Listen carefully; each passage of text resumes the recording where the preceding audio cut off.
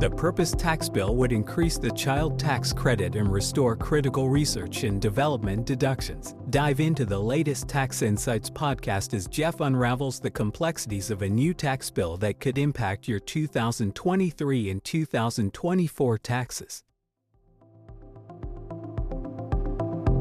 Well, it's tax season, my friend. I would imagine that you guys are starting to get really busy, aren't you? I think the floodgates have broken. Well, have a great season, as they say oftentimes. Hey, Jeff, on today's program, there's a new tax bill that has it been signed into law yet? It's not. So it's still in the relatively early stages, but it's something that looks like this one, in comparison to some others, might actually have some legs. All right, because I know that you and I were talking before the show, but this is impacting, obviously, 2024 taxes and potentially 2023, even if you haven't filed yet?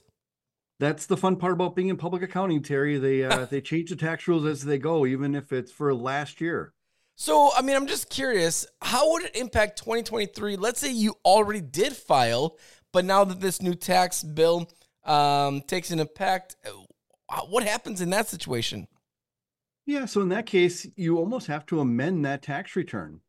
And as we think about this, this tax bill may even go as far back as 2022. So there may be a 2022 amended return that needs to be done if you want to take advantage of some of the provisions of this potential new tax bill. All right, so let's talk about that, because I know that there are 3 provisions on this tax bill. Walk us through them. Yeah, the first one is on the research and development expenses. Now, in the past, when a company kind of developed a new product or a new process, in many cases, they were just able to write off those expenses in the year that they incurred them.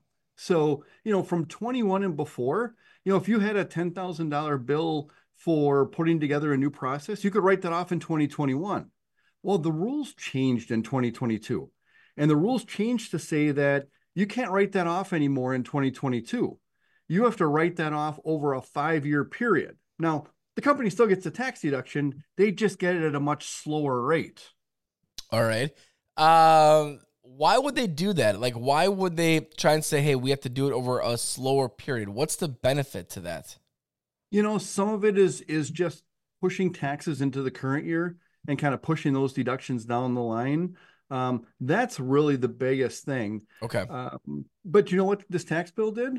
This tax bill said, what that whole thing about 22 and capitalizing and writing it off? Maybe we were just kidding. So the new tax bill that they're actually proposing says, hey, even in 2022, if you want to write those expenses off in the first year, you can do that. But of course, as we just talked about, everybody's filed their 2022 return already. So that would require an amended return in order to fix that. Got it. You said that there are 3 provisions. That was the first one. The second one I know is bonus depreciation. Walk us through this. That's it. So for bonus depreciation, in the past, we've always been able to depreciate, 100% of an asset via bonus depreciation, which means that if you buy a new piece of equipment this year, you can write off that whole piece of equipment in the first year. Makes sense. Now, the rules changed for that. In 2023, they said, no, we're only going to let you write off 80% of that, and the other 20% has to be written off over a 5 or 7 year schedule. Well, of course, this new tax bill comes along, and the proposal says, we were just kidding about that too. Starting in 2023, if this tax bill goes through, you can once again write it all off in the first year. So, fun stuff that we have to deal with. Sure. And the last one that we want to talk about, obviously the employee retention credit. Walk us through this one. Yeah, so we've talked a lot about the employee retention credit and about the fraud and everything that went on with that. So, when you have a new tax bill, you have to find a way to pay for it.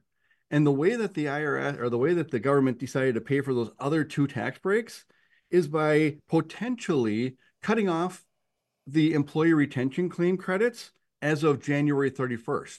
Now, you had until April or until next year in order to get those filed, but the IRS said, there's so much fraud out there that we're going to cut that off here as of January 31st. So we'll see if this all comes to fruition, but that right now is what the proposed tax law says. Sure. A lot of great information here on today's program. Jeff, how would our listeners reach out to you guys? I know that this is your busy season, but obviously if people have questions or would like to connect, Hawk and Zash, where do they go? I would go right to our website, hawkinsash.cpa, and go to that CPA HQ section.